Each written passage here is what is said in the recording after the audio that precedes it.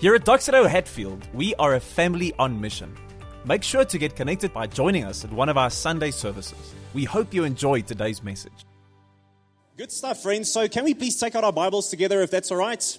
And you can open it to the very first book in your Bible, Genesis chapter 25. Genesis 25. And as always, if you don't have a Bible of your own yet, or you don't have one here this morning, just quickly put up your hand and just keep it there. We want to give you just one of these handout Bibles if you need it. And you can just be so kind as to give it to us at the end of our service once again. And the reason for that is here at Doxedo Hatfield, we are passionate about the Word of God. It's a huge value for us. So we're in week 3 of our sermon series, if you're new with us, called Monday Morning Atheist. And this is one that we're actually doing together with the whole Doxedo family globally. And we've been tackling this question, this issue that we all realize sometimes that isn't it true? On a Sunday morning, often God is celebrated, and then on a Monday morning, He's switched off. And we enter into our work life, whatever your work life is, all of us, whether you are a student or a scholar, whether you've got an 8 to 5, you're a business owner, whether you're a mom or a dad or a brother or a sister, you're a volunteer at a non-profit or a church, all of us have a work life, a vocation. And often we enter into that time on a Monday morning practically atheists. And that is not the calling that God has upon our lives. We've said that God has actually placed us, He's called and commissioned us to live connected to Him, the source of purpose and life and joy and power in our workspace 24/7. He has placed us in this world. And then that first week we spoke about serving God, working with God, with His passion and His excellence and His servant heart. And so please, that's the foundation for the whole sermon series. If you missed that first one, please go and get it on our website, on your favorite platform for podcasting. And then we said these remaining 3 weeks, all we're going to do is we're going to look at 3 misconceptions, 3 myths that we have with regard to our work. Things that can derail us, try and disconnect us again from God. And so last week we just simply tackled this thing that we all often believe is that there are spiritual elements to my life and unspiritual elements. Some moments in the week, some people, some jobs even are sacred, they're spiritual.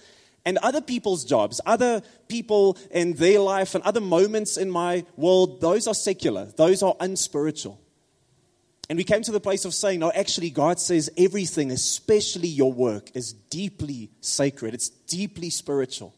And so today we want to just tackle this very simple thought, that in my work life it feels like I am all alone and it's all up to me. It's all up to me. Now, probably one of my favorite movies growing up is the movie Home Alone. Who's watched Home Alone before? It's like deep 90s, typical, before Macaulay Culkin messed up his life with all the drugs. He was this great child actor in this movie. And, his family, parenting fail, they go to France and they forget one of their children at home. And he is so psyched about this because now he's finally, he can do what he wants. And it's exciting and he's doing all the things that he's ever dreamt of doing in the home. But eventually he gets to the place of realizing actually being all alone, it's not that fun. When Robert's tried to, break into his house and he has to fend for himself and suddenly he realizes, I'm all alone. And that's difficult. I think so often we enter into a Monday feeling, man, Sunday I was with the people of God. I was inspired. The power of God is flowing. And Monday morning as I enter into my work life, into my home, into my commune, into my office, it's all up to me. It's all on my shoulders. I'm carrying the weight of this responsibility. And I want to show us, it's a bit of an unconventional place to go look for it, but in the story of this man in the Old Testament called Jacob, I want us to see the reality of what happens in both of those cases when I live with the idea that I'm all alone. That's my perception, I'm all alone. Or when I actually try and do it all alone. What are the results of that? And I'm going to offer you this morning literally one thing that I think God is giving us as a counterpoint that we can go and do. So his story starts in Genesis 25, you there, in verse 21, and it says this: his father Isaac prayed to the Lord on behalf of his wife because she was childless. And the Lord was receptive to his prayer, and his wife Rebekah conceived. But the child inside her struggled with each other, these children. So from the beginning, we already see this narrative of struggle. And the first one came out red-looking, covered with hair like a fur coat. That's just a classic detail, isn't it? And they named him Esau. In verse 26, and after this, his brother came out, grasping Esau's heel with his hand. So after years of infertility, these two finally have kids, and it's twins. And the first one, Esau, comes out, and he's literally covered in like red hair. And so they call him Esau, which means hairy. That's literally what it means. That's a great name to have, by the way. And so after this, they see as he comes out, there's this little tiny hand grabbing onto his heel. And so they name his brother Jacob. And Jacob has a dual meaning. It means, on the one hand, deceiver, one who deceives. And secondly, one who grabs onto that which is not his. The one who reaches out, the one who strives to get that which is not his. And so we have these two kids. We've got hairy and we've got grabby. Those are the two children in these narratives. And from the beginning, I think more than any other person in the Old Testament, this almost word over Jacob's life of grabbing, conniving, swindling, trying to make it work, that is such an evident strain all throughout his life.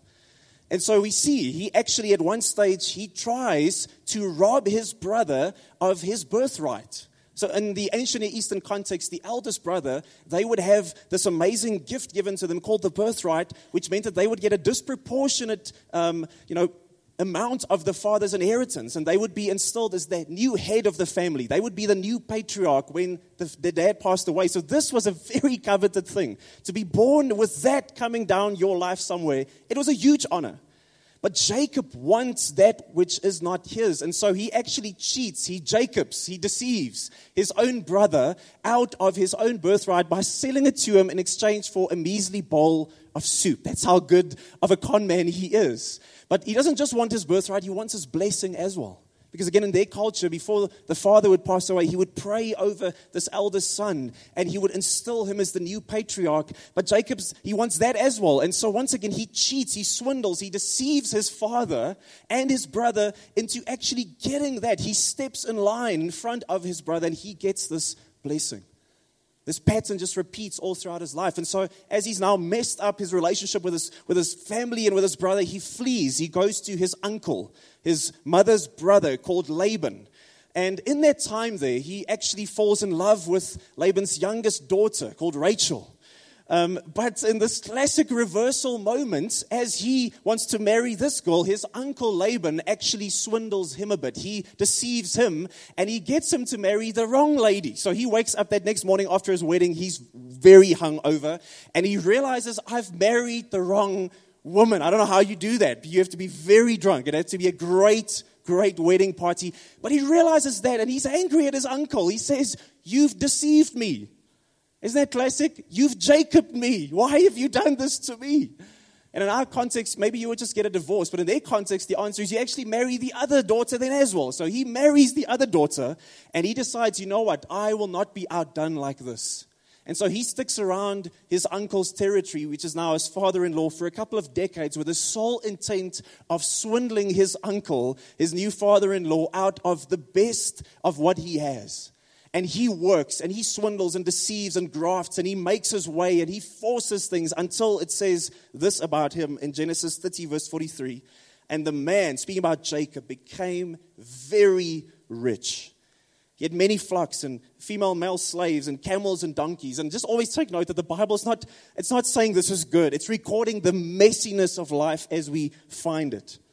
So Jacob walks this headstrong, I'm the captain of my soul kind of route until two very significant moments in his life where God breaks into his swindling and he confronts him in the very deepest recesses of his soul. He changes his path. The first moment comes when he is sleeping, he's overnighting, and it says that he's alone in that moment at this place that he would eventually call Bethel. And God appears to him in a dream, and he speaks to him about what his actual plans are for him. And as he wakes up, he's confronted with the thought, I've been doing this alone. I don't need anyone else. And suddenly he realizes God actually wants to have him and his story, not the other way around. And it says this about that next morning. When Jacob woke up from his sleep, he said, surely the Lord is in this place. And I didn't know it. I've been doing things in my way, isolated, alone, headstrong. And tonight something started. This thought has been planted in my head. Maybe God is actually here. I've just not taken note. I've not engaged.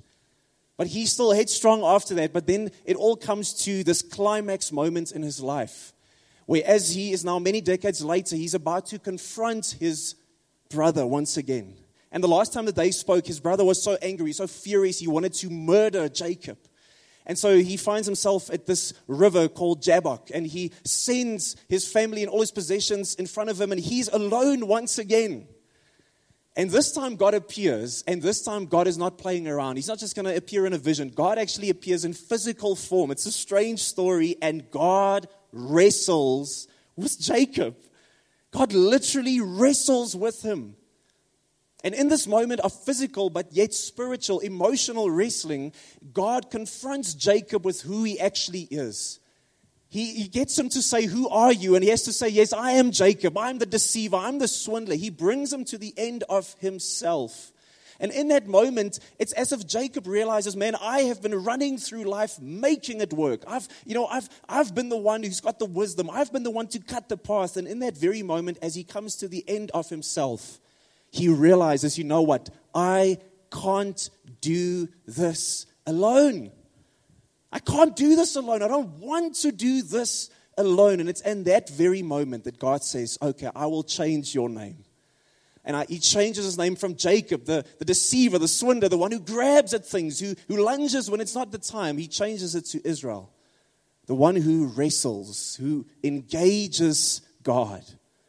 See, Jacob goes from Jacob, the man who's the self-starter, the self-made, the self-sustaining man. He goes to be known as Israel, the man who knows that God is actually here, the one who engages God. It changes his life forever.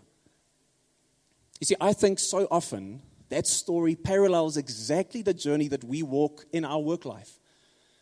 We walk into work, into our family, into parenting, into our studies, into our commune, into the office, and we feel, I'm alone. I have to do this on my own.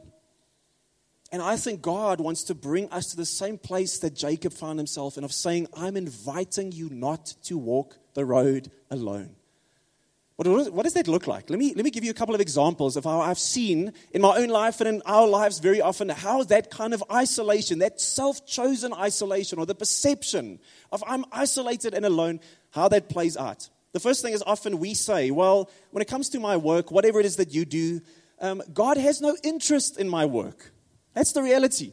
God has no interest, and my conviction is that I don't think God is actually with me. You know, we see in Jacob's story that he is constantly having to make things work in his own mind because he feels, I've been left to myself. I have to fend for myself. No one's looking out for me. No one's blessing me. No one's thinking about me. So I have to make it work. It's all on my shoulders. The heavy burden of what I have to carry. It's so easy to have that same heart in my work. I pick up this heavy boulder on a Monday morning because I have to make it work. Because why? With the God of pastors and Sundays and sermons and prayers and worship, that's our perception often. Why would that God have any interest in my spreadsheets or my deadlines? Why would that God have any interest in that difficult operation that I have to perform tomorrow morning? Why would that God have any interest in that child in my one class that I'm struggling to get through to? Why would that God have any interest in this massive quarrel that's broken out amongst me and one of my colleagues? Why would that God have interest in that? So we go it alone. You know, we had this one friend, she studied with us, and during her master's year in architecture, she more and more had this duality that started happening in her life. She was a gifted musician, and she loved to be part of the worship team in the church. And more, she thought, man, when I'm there on Sundays, or when we, with the people of God, and I'm singing and I'm leading the people, and the hands are in the air, and there's passion, man, I can see that God is using me. I can see that He's got a plan with me. He's with me, active at work. But then I have to go into my studies. Then I have to graft and I have to do these things and I've got to struggle. And you know what? I don't actually see God in this other world. So more and more she kind of compartmentalizes her life. I've got this thing and I've got this other thing. And God is so present here and He's so absent here. And because of that, more and more she started throwing more of her weight into worship and more of her weight into the church. And less into her studies, to the point where she actually missed that first year. She completely flopped in that first year of masters. And it was so amazing to see how God started working with her, showing her the fact that I don't want you to live these two lives. You don't have a calling as a worship leader, and every now and then you've got to study as well and do this thing called architecture. No, I've called you as an architect, and I've gifted you as a musician as well. And seeing her bring these two worlds together again, realizing, man, these are not supposed to be diverging. They are supposed to converge and work together. God has called me with one calling that I live out in multiple spaces. And her throwing her energy back into her studies and acing that master's degree, she realized God has deep interest in what I do because my work matters to God and God matters to my work.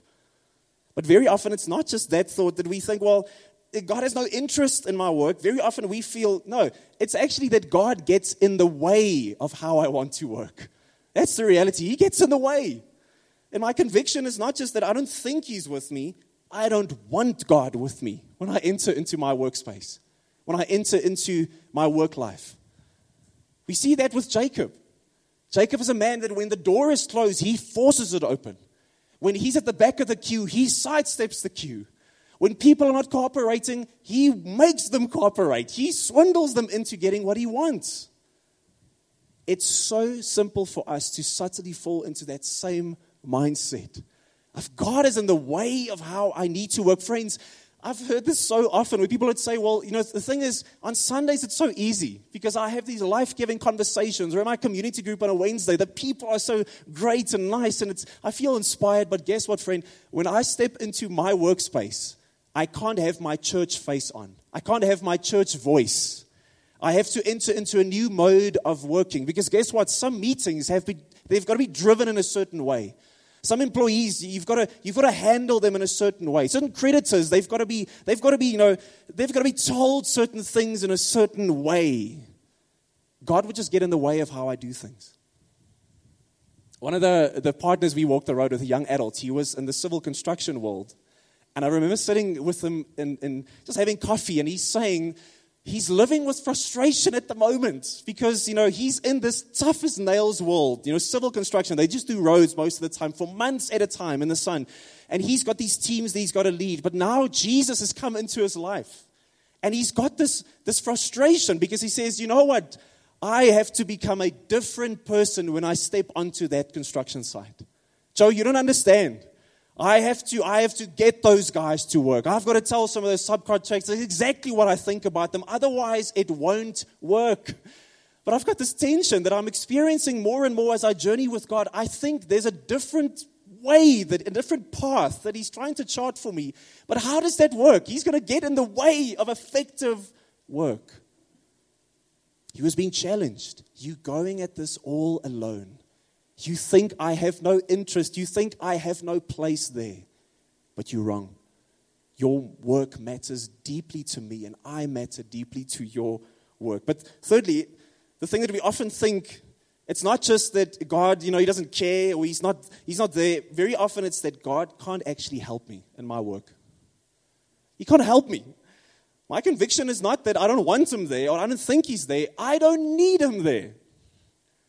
What would God have to do with my work? We see this in Jacob's life. He has this kind of a hard-headed, I know it all attitude to life. I've got all the resources and plans to make this thing work. It's so simple to do that in my workspace. I have all the internal resources. I've got the plans. I've got the money. I've got the ambition. I've got the vision for this company. I can do this. I don't need God here. That's very often how we live. I had an interview the other day with one of the partners from Dockside Ferry Glen. He's a CA. And he was speaking about just the fact that when he started out in his work, he was so confident in his skill set. He was a high-performing type A personality kind of guy. And then once again, Jesus comes into his life. And he says more and more, he's almost challenged with a new way of doing things. And he says more and more, he finds himself actually praying with people in the church about certain things he's facing in his job. He finds himself actually fasting at times because of some of the challenges their company is facing. He finds himself bringing some of these things into community and saying, guys, will you support me? God, what's the right thing to do? And so he tells us one story. I thought that was so brilliant. He said this one year, as he's busy with the projections, the next 3 years for their company, what are some of the targets we're setting out for ourselves? And he says he suddenly has the sense that God is saying, allow me to speak into the situation. And so he prays this one evening. He just waits upon God, and he feels, it's almost that it's not audible, it's louder than audible kind of voice in his mind where he just says, God says to him, I want you to double that projection that you've put in. That very ambitious projection, I want you to double that. And he thinks in his, because he said, he always had a strong intellectual business acumen mind. And at one stage he felt, well, I've got my spiritual mind and my business mind. And now it feels like God is saying, no, I want you to bring these two together. Trust me in this. And so he does that. And long story short, he says at the end of that next year, they had more than doubled this double projection that he had put in. He says he's deeply challenged. Not only is not, God not saying, you have no need for me in this. You don't understand the need that you have for me in your work. Don't let these paths go separate. Don't let your parenting, your friendship, don't let your studies, don't let your work life, don't let these things separate like Jacob did. God says, I want to bring them back powerfully into one space. You see in Jacob's life, it comes down to this, friends. When you are writing your own story, you have the pen in your hand alone. That's tough. You better be really good at what you're doing. But the invitation from God is, come to me. Let me be the author and you be the co-author. Who watched Toy Story 4 this year? Anyone? Yeah. What a great movie, right? That was like, you just sitting in that movie like, just smiling ear to ear. So much joy. Just so much enjoyment to be found. But the original Toy Story in 95, that's dinosaur years ago. It's so incredible. You know what the story is? Actually, we know this. It's this game changer in the animated world. And it's got this incredible kind of buddy cop interplay between the cowboy and the space ranger, Woody and Buzz Lightyear. They form this kind of eternal friendship. And it's such a joy to watch these. But do you know that the original draft of Toy Story, it was just one man authoring it. He was writing the story. And originally his plan, and they had actually worked a lot on this already, was that Woody, it would not be this happy-go-lucky movie, it would be this dark kind of, this very edgy movie. And Woody was imagined to be this ventriloquist doll. And he, with an iron fist, ruled over the toys. And he's so infuriated by this new toy, Buzz, coming into the space, that at one stage he actually tries to, murder him, however you do that to a toy, and toss him literally out of the window. And eventually, Buzz gets all the toys to stand up against this, this evil tyrant called Woody, and they toss him out at the climax. They murder him at the end of the story. Now, let me ask you, do you think that movie would have been the global phenomenon that it was if that dark tone was the point of it? Mo says, I would watch it. Let's just say outside of Mo, I doubt it. But you know what changed? You know what took it from that to this global movement is when other people stepped in with this guy and they started co-authoring, co-creating. They said, let's take the best of what we have here and let's shape it into something greater. The thing we fall into often is, God, I'm alone. I have to author this life, this work life alone. It's tough. And God says, but my invitation stands. Give me the pen. Give me the wheel. Give me the reins. I'll be the pilot. I'll be the author. I'll be the creator. I'll be the laborer. And you come and co-pilot with me. You come and co-labor with me. You co-create with me. I love how Eugene Peterson, he paraphrases Galatians 5 verse 19. And he just says this. It's obvious what kind of life develops out of trying to get your own way all the time. Repetitive, loveless, cheap sex, a stinking accumulation of mental and emotional garbage, frenzied and joyless grabs for happiness, trinket gods, magic show religion, paranoid loneliness, cutthroat competition, all-consuming yet never satisfied wants, a brutal temper, an impotence to love or to be loved, a divided home and divided lives, small-minded and lopsided pursuits, the vicious habit of depersonalizing everyone into a rival, uncontrolled and uncontrollable addictions. It just goes on. That's what happens when I want to be the captain of my soul. I'll author this thing myself. And he just offers, in his paraphrase, just this thought in verse 22.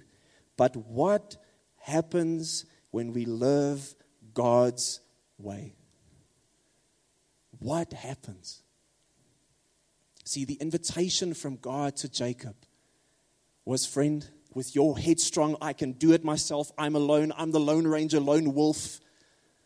He says that's led to destruction, it's led to destitute, it's led to heartbreak and body bags as far as you go. Come to me. Work with me. Work in me. Work for me.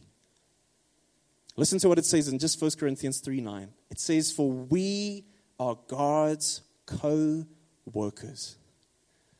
You are God's field, His building. That is such a profound thought.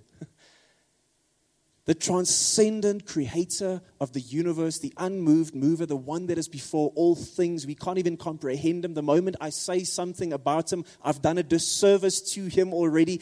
That God says, I have chosen you as my co-worker. You, painter, programmer, plumber, poet, whatever it is, I have chosen you to work with me. And I'm making that invitation to us today. Instead of struggling on your own, in your studies, in your parenting, in your work, taking that weight upon yourself, thinking God is not there, He's not interested, He's not needed. God is saying, trust me in this. Make me the pilot, make me the author, make me the creator. I have invited you already. Sit right next to me. Be the co-author, the co-pilot, the co-creator, the co-laborer of this life that I've given you, and see what will happen. And just to work like that, to work for God, to work with His perspective, to work with God, working with His power, working in God, working in His presence. He says, man, trust me, the resource that I've given you is endless. That's available to you. I think about that story of those two NASA workers. They're doing HR optimization at NASA, and they're interviewing these two men. They work right next to each other on this little conveyor belt, and they're just turning, just doing nuts and bolts all day. It's this menial work, and so they interview the one. They ask him, and so describe your work to us. What do you do for a living? And he says, it's horrible. I sit there day in, day out, and it's just nuts and bolts, and it's boring, and it's menial, it's frustrating, and it's repetition all the time. It sucks. My work sucks. And they asked this other man who works next to him, right next to him, doing the same job. So describe your work to us. What do you do for a living? And his face just lights up. And he says, I enable mankind to explore the far reaches of the universe. That's what I do for a living.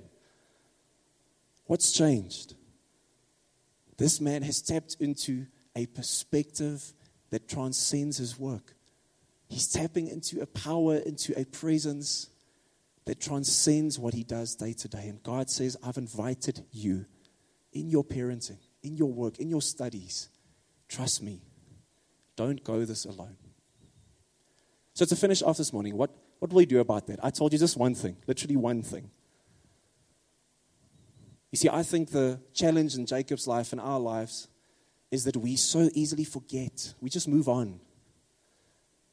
And I was thinking of this, probably the most powerful example of this that I can think of a moment where people say we can't move on. We have to remember. I think of the Holocaust.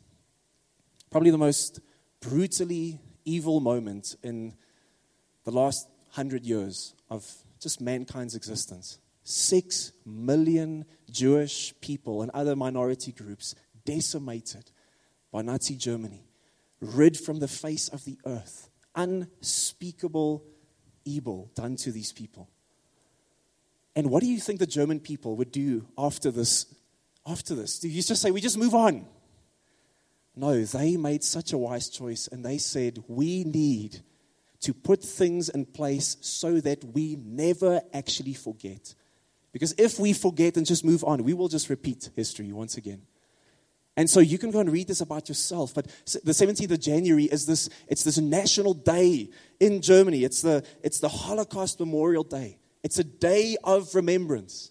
All over Germany and Europe, you've got all these museums and places that have been set up in different ways, engaging people with the story of the Holocaust, places of remembrance.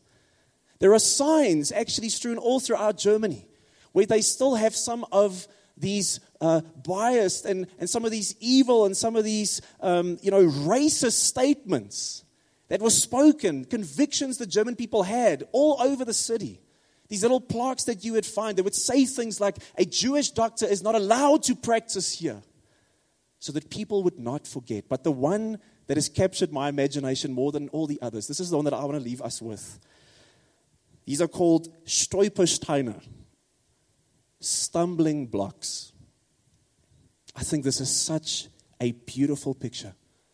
You see, more than 60,000 of these, all over 21 countries in Europe, have been sunk into the pavement of places and homes where Jewish people once lived. And that specific person, their details are captured on this. Who was this person? What did they do? How did they die? And it's been raised just a bit so that as you kind of carelessly walk past, you would literally stumble over it. And you would have to turn back and say, I remember. I take note. You see, friends, in Jacob's life, he had moments like that. At Bethel, God says, take note, Jacob, I am with you. He wrestles with him, and it says he just touches his hip, and he has this permanent limp. And for the rest of his life, Jacob walks with a reminder of the fact that God says, I'm with you. Engage me. Don't go this alone. And so here's my challenge to you and I. Just one simple thing. Every single morning, just do this for this first week. Before you enter into that morning at the office, before you start engaging your kids, before you go into your studies, can you have a Stolpersteine moment in the morning where you just, in your car, in the elevator up to your office, wherever it is, just for 1 minute, you just close your eyes and you say, God, in this moment, I take note of the fact that you are here. And today, God, I'm going to work for you. I'm going to work with you. I'm going to work in you. I am not alone because God is here, even if I don't take note of it. And I'm just asking you to see what happens. He says, Jacob, you are the self-made, self-starting man. I'm inviting you. Be the co-author, be the co-laborer, be the co-worker.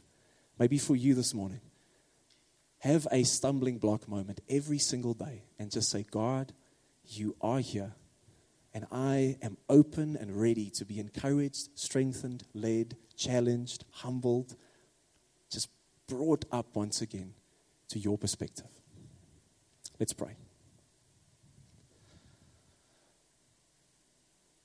Jesus, this morning, I just pray that we would do this not as a way to force anything in our lives, but just as a response to the grace of Jesus, to the response of your cross and your empty grave. God, may we be people who take note of what you are doing, where you are doing it, and how you are doing it. And may every single partner here this morning just be infused with your passion and your strength and your wisdom as we take note day by day of your grace. In Jesus' name we pray. Amen. Amen. So to end off this morning, like we have done over the last 2 or 3 weeks, we've said that we want to take just 2-3 minutes at the end of each of our sermons and just have a quick, practical chat with one of our partners. And just hear, what does this look like in your life? We don't have it figured out. How do I bring God into my workspace? So we've had an amazing chat with Nick, and last week we spoke with Wayne and Melissa, and this morning we have the great privilege of having Lachai and Tammy with us They are just going to speak to us a bit about what it looks like in their own life. And so can we give them a hand as they come forward? They're going to join us right in the front here and just sit on these chairs. I think Lachai, it looks like, is going to do most of the speaking, I'm guessing. But it'll be nice to have his wife join us here. So, Lachai, join me. You can see our beautiful studio. It's pretty sparse, but we are working on it. Maybe we'll have a nice carpet, a coffee machine at the back, or something to that effect. But let's start, as we have started each week, just by having a quick get to know each other. So, Lachai, just briefly tell us who you are and what you do. Where do I start? I'm a father to 2 boys, husband to 1 wife. That's an important detail to throw in there. And I'm a media minister working with marketplace ministries and corporates in general. And we are embarking on a project to connect and streamline the creative arts industry in the country, in the continent, through 4IR projects, technologies, new media. How do you transcend from the current status of media into the coming 4IR platforms? The whole world right now is converging. Everything is going to be IT-based. Everything is going to migrate. South Africa is in the process of migrating digitally. So we are in that process, and we're in that gap.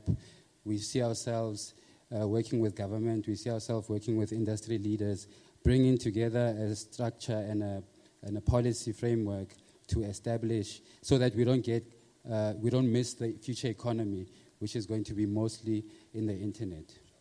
And so tell us maybe one thing that you feel, this is an exciting part of my work, and this is a challenging part of my work.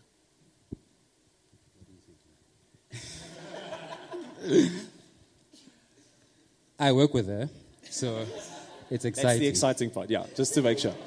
And then engaging with helping people to solve their challenges in their businesses, helping people to create awareness with the products and the gifts and talents that they have, seeing fruits come from that, seeing that whenever we come across people, their lives change because of the gifts and talents that God has blessed us with, seeing people from different walks of life, as long as they're in our perimeter, seeing the move of God touching them. That's the most exciting part with our life. Yeah. And challenging? What's one challenging thing about your work? The challenging part is the persecution that you have to go through when you're introducing new concepts. So with whether it's Jesus, whether it's a new idea, it's never taken easily. And the struggle to get people on the same page or get the communication across for people to join you on this journey. Or, for example, you see a client and you have a solution for them, but they've been doing things the same way all the way, and you have to go to where they are and bring them up and show them where they could be, walk with them in that whole process without being offended. Yeah, that's a challenge.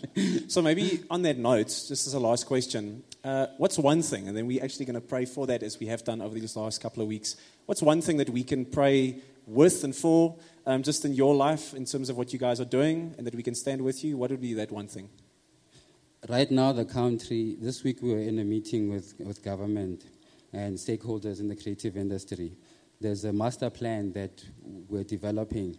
And what it means is that, because there's a current copyright bill that has been passed, and what it means is that the Dr. Deo album can just be taken and used, exploited without the royalties and the rewards that it's due to the South African market.